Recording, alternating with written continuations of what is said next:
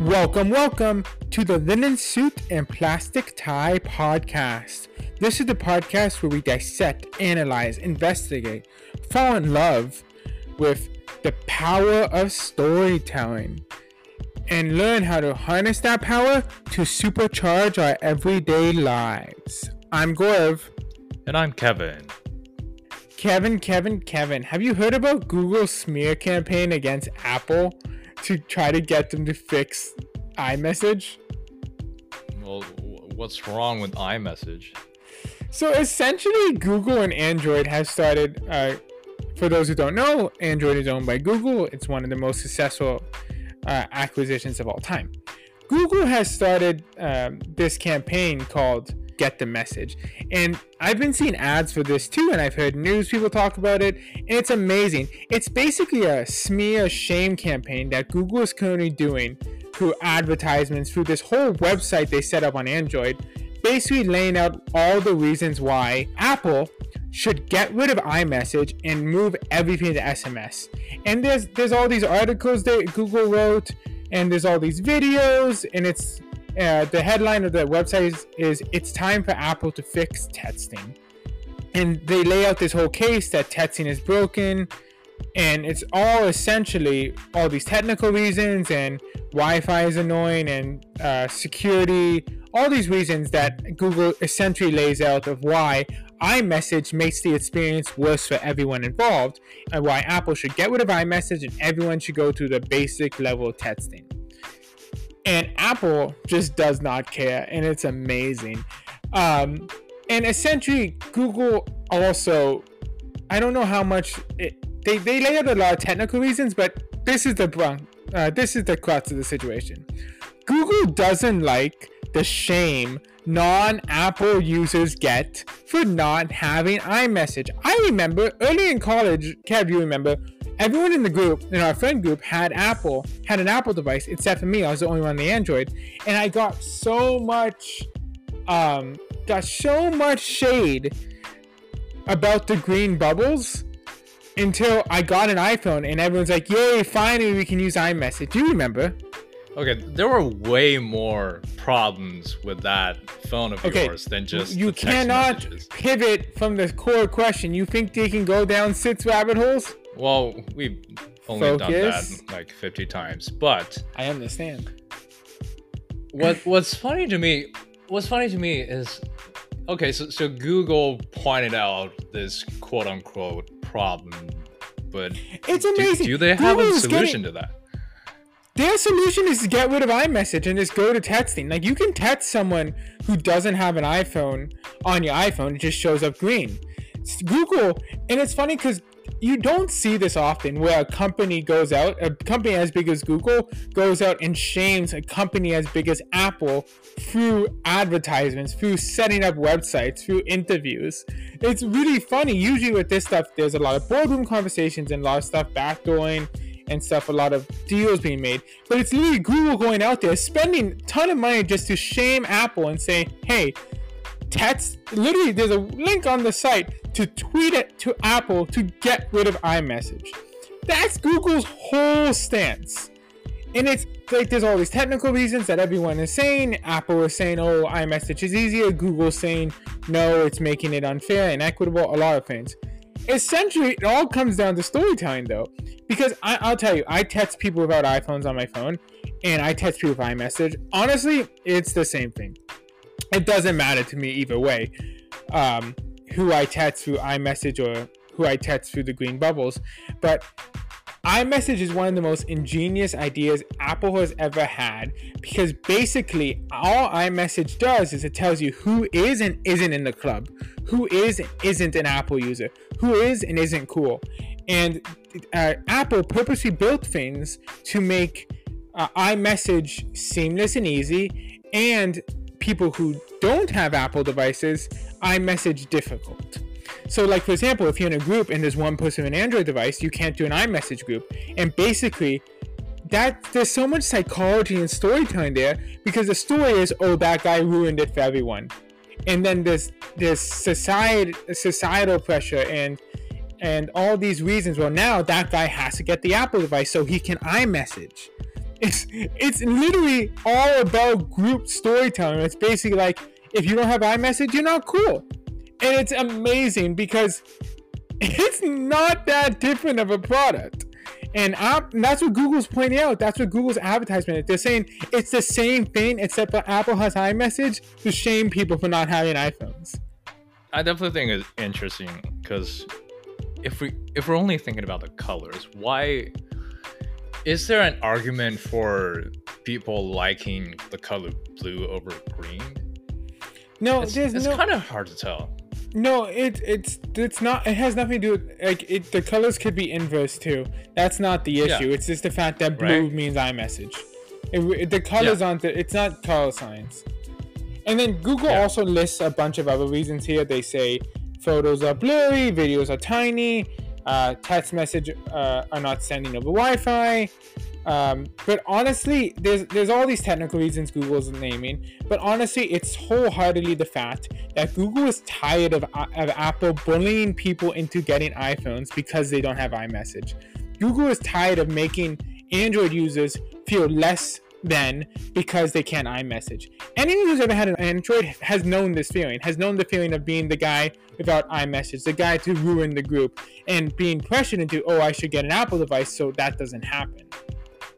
And again, Apple has no incentive to change this. Yes, Google's trying to make all the social pressure, but Apple's like, iMessage is working. It's getting people to sign up to use the Apple. It's getting people to get excited about being in the club. It's the story. It's all just storytelling. Because in the end, anyone who has an iPhone, honestly, in the end, it doesn't make a difference if I'm texting someone with iMessage or I'm texting someone with SMS. The experience is very similar, right? But the blue sends a trigger to my brain, oh, this person has an iPhone. And Apple has built it in that those are the cool people. But anyways, it's funny because this is so opposite of Apple's kind of... Apple, with the 1984 commercial and with things like that, Apple's brand was built in kind of this underdog, cool, creative type of stance. So Google framing them as like the bullies and like the big dog that is using their network effects and their strong branding as a way to force people on iPhone so they can be a part of the club. It's an interesting departure, and it's an interesting conversation about how Apple has matured, at least in North America. Anyways, that's a fun topic. Maybe we'll do a whole episode of it, but today's episode is not about that. Today's episode is the continuation of the amazing conversation we got to have with Dr. Cassie Holmes from UCLA Anderson, who is a happiness professor. And so this is part 2 of our conversation. We're going to talk more about time, happiness, and how all that relates to storytelling and the stories we tell ourselves. So let's get back into this conversation. We've talked a lot about good ways to discern what are the activities that make us happy, that make us think is worthwhile, that make us feel fulfilled and important. But at the same time, there are so many different ways for us to spend time. So many activities out there that can seem productive, and there's stuff, as we said, that seems less productive, like social media and TV and video games. And all of these different activities are, they're really competing for our time at the same time. So what are some good ways for us to make those appropriate choices? If you don't mind, I think it is, I will share the analogy of the time jar because I think it is so helpful in terms of prioritization.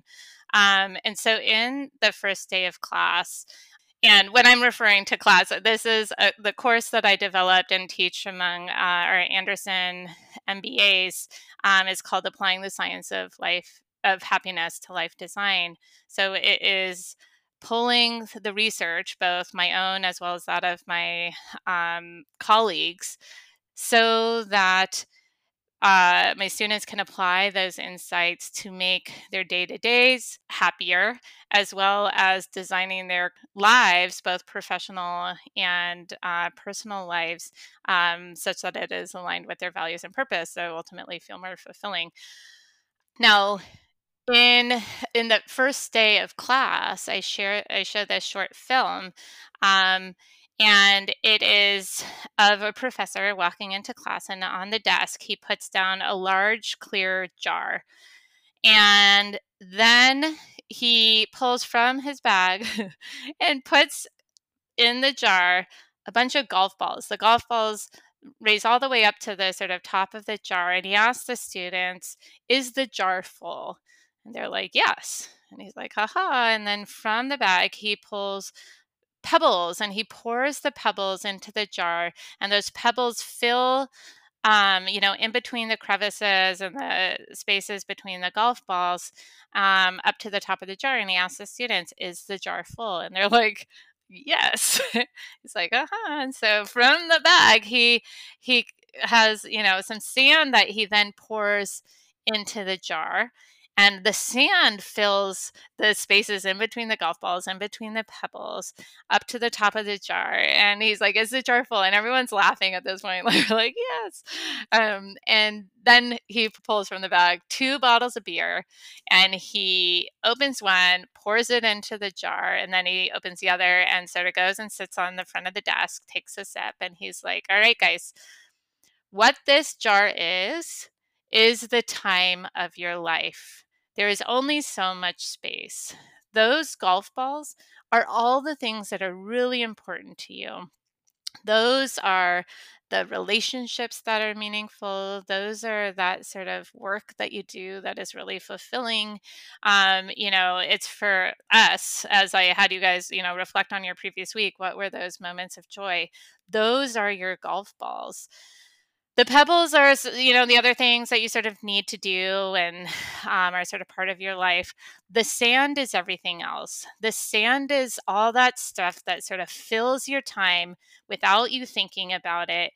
And he points out, if I had put the sand in first, this amount of sand, then the golf balls wouldn't all fit, right? Um, and that is the point. If we let the sand fill our time, then there won't be enough time or space for all of those golf balls. And then one of the students asked, like, "Well, professor, what are the beers? What do those represent?" And he was like, "No matter how busy you are and how little time you feel like you always have time for a beer with a friend." And so that is also to say that we prioritize the stuff that is really important to us. But then there are these other things that are truly important that come up that we must put, like the non-sand. And this is a really helpful analogy because it shows us just how important it is to prioritize our golf balls, to put it in first, because if the sand are those things that, Gaurav, you were sort of concerned about this, like maybe this would make you feel stressed out. If you do recognize in your time tracking that a lot of it is sand, that is something that's helpful and informative. You're like, okay, I need to sort of clear some of that sand away in my coming weeks and actually put those golf balls in first. And then sure, there might be time for sand in between. There, like you might, want to scroll social media, but it's not replacing time from the stuff that really matters. It is indeed just sort of filling around the edges, and that's fine. So I don't even know if that answered your question. Sure.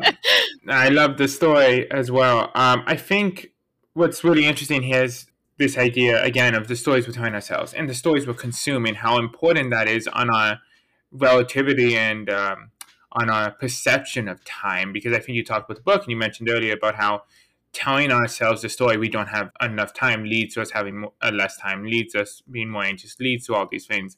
And so a big part of it is the stories we're telling ourselves about, oh, we do have control over the time.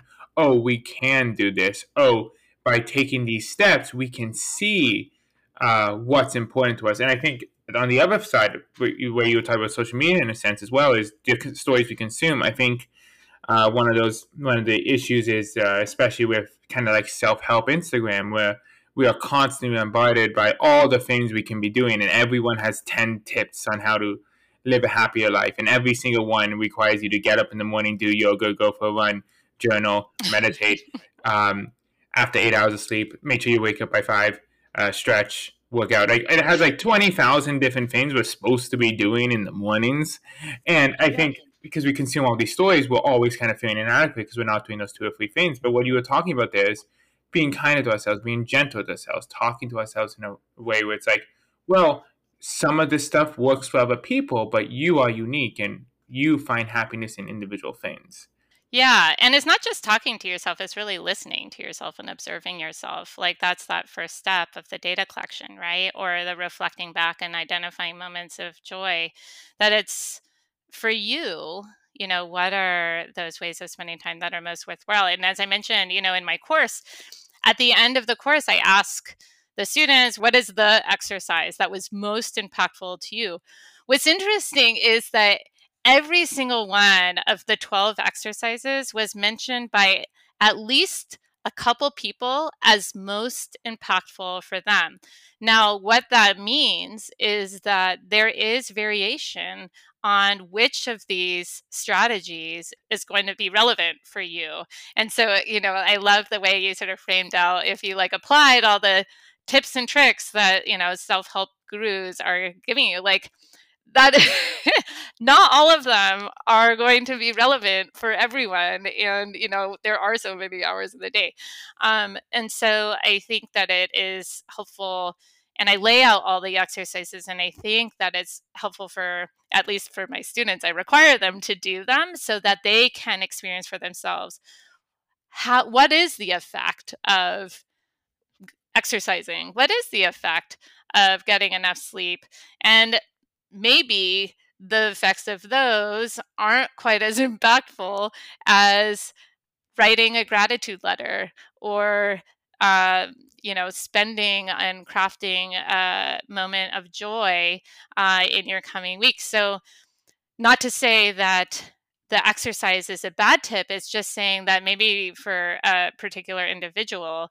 that might not be one of those things to prioritize, whereas others are. For me, actually, my morning run is worth prioritizing, and it is one of those things, in terms of what we tell ourselves. I'm like, I don't have time for this, so I don't make the time for it. But when I do make the time for it, and research can explain why, I actually feel like I have more time.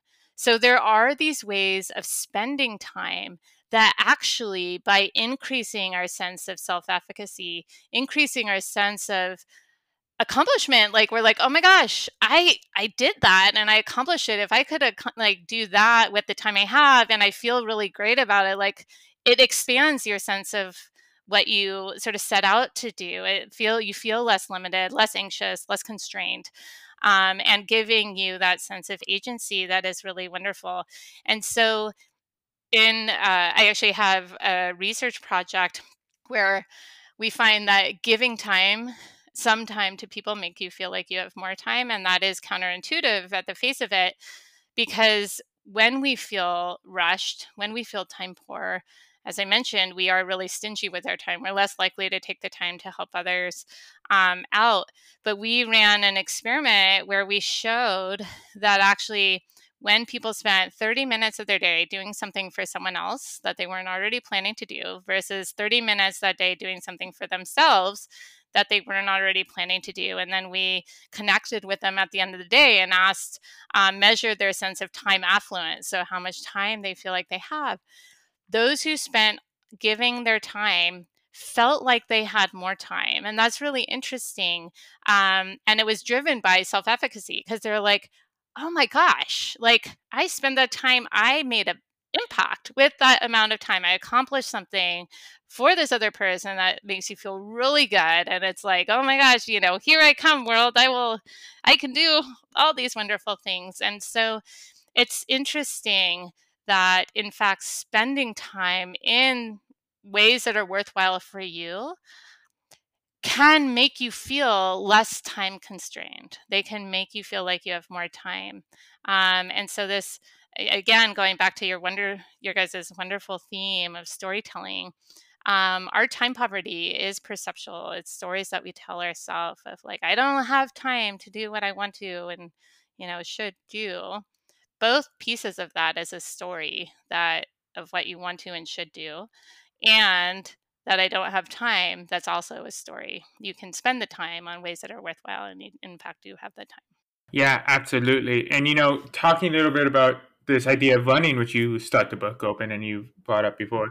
I've run. That was something I was doing for pretty consistently, and I've never experienced this runner's high people talk about. I don't know what that means. I don't think it exists. I think it's a fallacy. I think we're being lied to by big runners, or I think it's Nike's way. It's Nike's way of selling shoes. Let's be honest, corporate overlords. Anyways, I got distracted.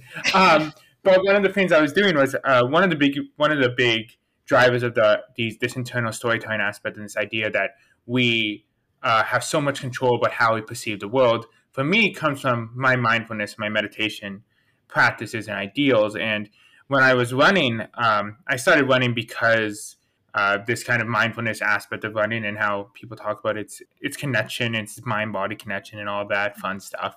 And I was taking Andy Puddicombe's and Nike and Headspace's mindful meditation course, mindful running meditation course. And something that Andy Puddicombe talked about was when you get up to run and your entire body is telling you not to, you tell yourself, that's just a thought.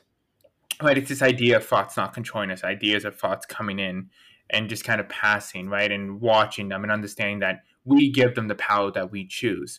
So I know you talk a little bit about it in the book, but I'd love to hear your perspective on the connection between mindfulness and seeing thoughts and time. Yeah. And that's wonderful that you're doing that course, and that sounds great. I'm like, dude, that sounds good. It's like putting running with meditation because I have difficulty meditating otherwise. But mindfulness is very important, and I talk about it in the book in a few ways. One is actually the downside of distraction, so of mind wandering. And so often are we distracted away from what we're currently doing that we are not mindful of our current experience, of our current situation, of our current activity, like what we're even doing. And there's nice research to show that. So researchers pinging people over the course of their day and asking, what are you doing? What are you thinking about? And how are you feeling? And these researchers had millions of instances that they could analyze. And what they found that was almost half of the time we are distracted.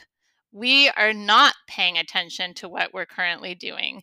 And that is across all the activities, across the actual activities that we're doing, like running, but also we're meant to be doing work or we're taking care of our kids, that our minds are somewhere else.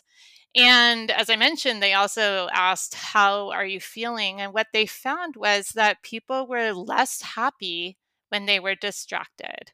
They were less happy, again, sort of irrespective of the particular activity they were doing and even like what they were thinking about. They were happier when they were focusing on what they were currently doing. And that is where the mindfulness comes into play. And so meditation is a way to practice paying attention to your current experience, your current environment. And this is a really important tool given anxiety and the increase in anxiety we've seen in the country over across the past couple of years and across the world. And what anxiety is this sort of fear of what's to come. It's this uncertainty about what's in front of you. And basically, it's your mind wandering to the future and the uncertainty of that future. What meditation does is, again, this practice of drawing your attention to the present moment And in that practice, then hopefully you can apply it throughout your other activities. So this is sort of like combating distraction that can reduce anxiety. But I also want to talk about just the importance of paying attention to what you're currently doing, in particular when you are spending time on those golf balls, on those moments of joy. So hedonic adaptation, we get used to things over time. After repeated exposure, those things stop having as strong or an intense of a reaction or an effect on our emotions. This is really good that we're so adaptable when bad stuff happens, because it makes us resilient. It makes us able to sort of be tolerant of negative circumstances. But it's bad that we also adapt to life's joys, such that of doing them repeatedly, they stop having as positive of an effect. We stop paying attention. We stop noticing. And so the extent to which you can continue to pay attention to those joyful opportunities, and are mindful during them, that is, you know, like talking about golf balls, I'll share it. Like one of my main golf balls, or when it, like reflecting back on my week, it is my weekly coffee date with my daughter. She is 7 years old. We've been doing this now for several years. It started as a routine of, after dropping off her big brother, my son, at the carpool at school, then her preschool was right next to me, my office on campus. So, but on the way, we would drop off the big kids. I would needed a cup of coffee. We'd stop at the coffee shop, and that routine we turned into a ritual, and is this special time, 30 minutes each week, where it was the two of us sort of delighting in each other's company, her drinking her hot chocolate, me with my flat white and croissants, and it's just lovely. And recognizing that even though it happens every week, it won't continue happening every week. There is uh at some point, she's going to want to go to the coffee shop with her friends and not me. At some point, she's going to go off to college. At some point, she's going to probably move to New York, and then it'll just be visits and, can we carve out time for coffee? Recognizing that these sort of things that bring us joy aren't going to be available to us in the same frequency, or maybe even at all in the future. What that does is it draws our attention to it. It makes me make sure that I spend that time. I don't schedule meetings for that time, and I put my phone away, no distractions, because that is precious time and I am in it. I quiet my thoughts of all the other things that I have to do, because those are my delightful 30 minutes that I get to have with my daughter. And by being totally mindful during it and treasuring it and actually anticipating it each week, and remembering it, like those 30 minutes have a bigger impact on my overall happiness and satisfaction than you might think if we were thinking just about the amount of time I get to spend with my daughter.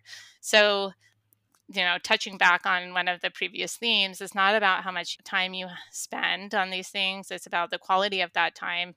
And as we're talking about your mindfulness during that time, given that you're spending the time, you don't want to miss out on the potential happiness that's right there. So pay attention, soak it up, savor it, treasure it. And that has a really big impact on our overall satisfaction with how we're feeling in our life. Yeah, I love that. Very important point about being in the moment. And also very quickly, I thought it'd be very great if we can get just a bit into not only being in the moment, but also, remembering the moments, because that's something you touch upon in your book as well. And I thought it was really insightful too, as I was reading it, is, a lot of times we have very fond memories of things we've done in the past. Like, for example, back when I was still a student, I would, network with people who are more experience and have spent a lot of years in their professional careers. And they will always share their fond memories of their time in school. Meanwhile, I was there with my 4 midterms to complete in a week, and I'll be like, sure, you love that. What do we remember? What are the things we remember about the things we've done, or what does that tell us about our happiness? Yeah, and that's a great question. And again, is so tightly linked to your guys's theme of storytelling, of the stories that we tell ourselves from our prior experiences. So, what we remember from our experiences are the peak moments and the end moments. And so this has been identified by folks like Danny Kahneman, Nobel Prize winning behavioral economist, as well as others. And what they were interested in is like over the course of an event, so say like a vacation, is it that our memory of it is a sort of sum or average of how we're feeling moment to moment, sort of like the time tracking? And the answer is no. How people sort of how they remembered their vacation wasn't the sum of all the experiences and how they felt. It was the peak moments, as I said, the most intense, either positive or negative, actually, and the final moments. This is helpful for us to know because it means that we can craft the story. We can craft our memories if we make the best moments peaks. And sometimes those moments will be those sort of ordinary or seemingly ordinary moments. Like, if I look across my last year, a peak moment, I will say, is a Thursday morning coffee date with my daughter. That is something that's very regular, but because I'm drawing my attention to it, pulling it out as sort of like a peak instrumental part of my story, my memory, that's what color is my overall assessment of how satisfied I am. Also, it makes us be very thoughtful of how we sort of craft for the sort of phases of, or, like for experiences, like for a vacation, going back to this vacation example, noting that also the end is very impactful, making sure that the last day of vacation is really fun. And also in terms of storytelling, ending your vacation before that whole journey home where you're like dealing with flights and stuff. So like your story of what your vacation was ends on that, final like wonderful dinner, the last night, and making sure that that last night dinner is like really fun. So it's helpful to understand what we remember, the peaks and the end, so that we can craft our story, draw our attention to the pieces of the hours that we spend that are the happiest, so that our memory of that time is sort of as happy as possible. Yeah, peaks and end, very important parts to our story that, it's up to us to design what that is.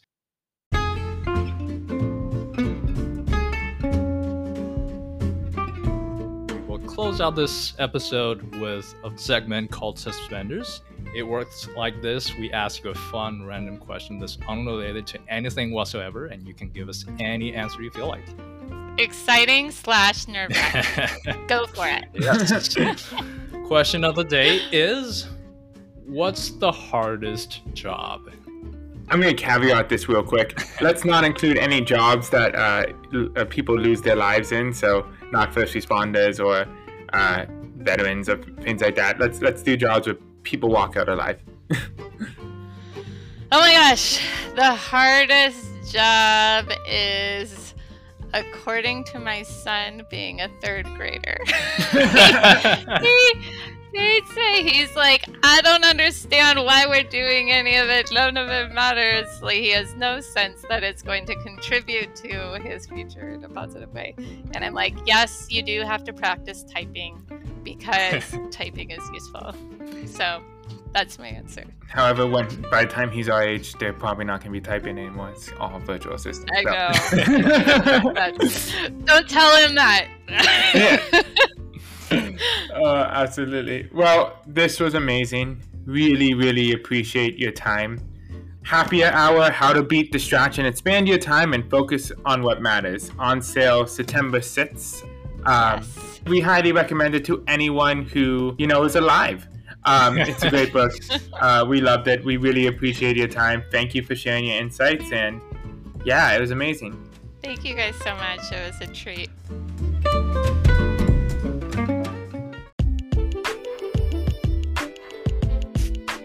Welcome back to Top Hat. This is the part of the episode where we dissect and analyze some of the amazing key insights we got from this week's expert storyteller. And this week we had the amazing Dr. Cassie Holmes, who is a professor at UCLA Anderson School of Management, one of the top business schools in the world. You know, Kev, I think I know someone who went there. I wonder who that might be. I wonder who that might be. Kevin went there, if that was unclear. Kev, what an interesting guest. I think, I struggle with time in a lot of different ways. And what I love about her book and love about her writing is that she builds her structures, her exercises about finding time and doing things that make you the most happy without neglecting our duties.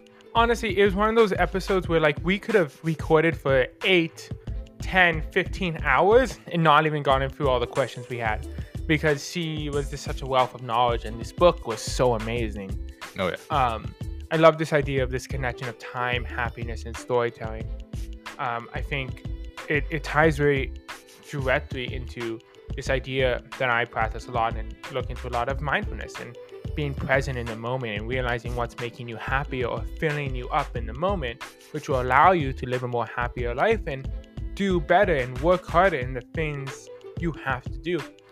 Especially with the world we live in today, the amount of information, entertainment, and technology that we have access to.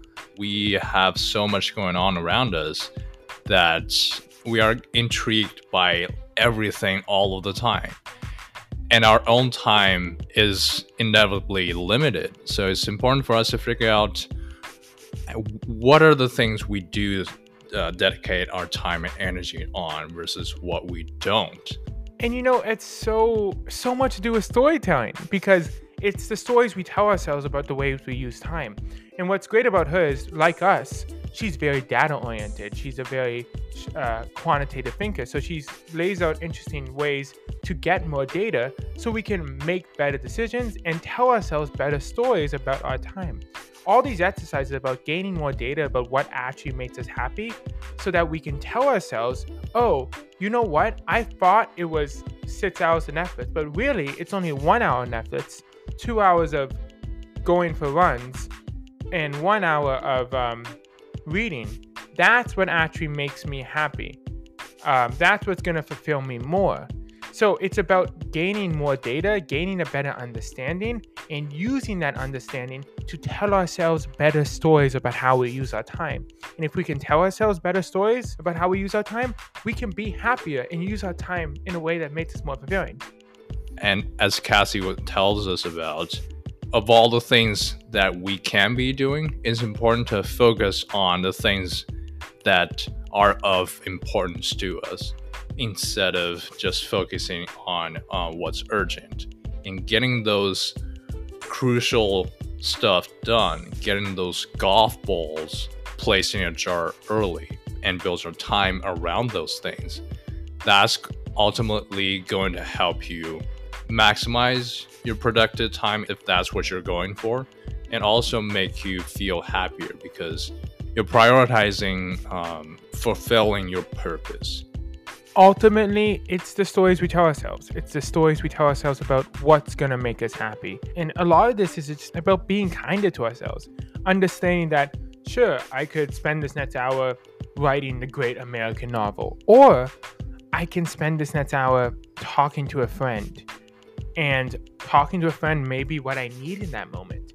It may be filling me up so that when I do something that's more important or something that needs my time, or when I go back to making that novel, I am more fulfilled and I am happier and I'm in a place where I could do better. So ultimately, a lot of this is about just being kinder to ourselves. And less, what is everyone else doing? Why are they more productive? Why are they more successful? How can I model my time after them to get there? Because that's exhausting, and ultimately we can't. Build your own story, and remember, you don't have to copy anyone else's. Thank you, Philosopher Kevin.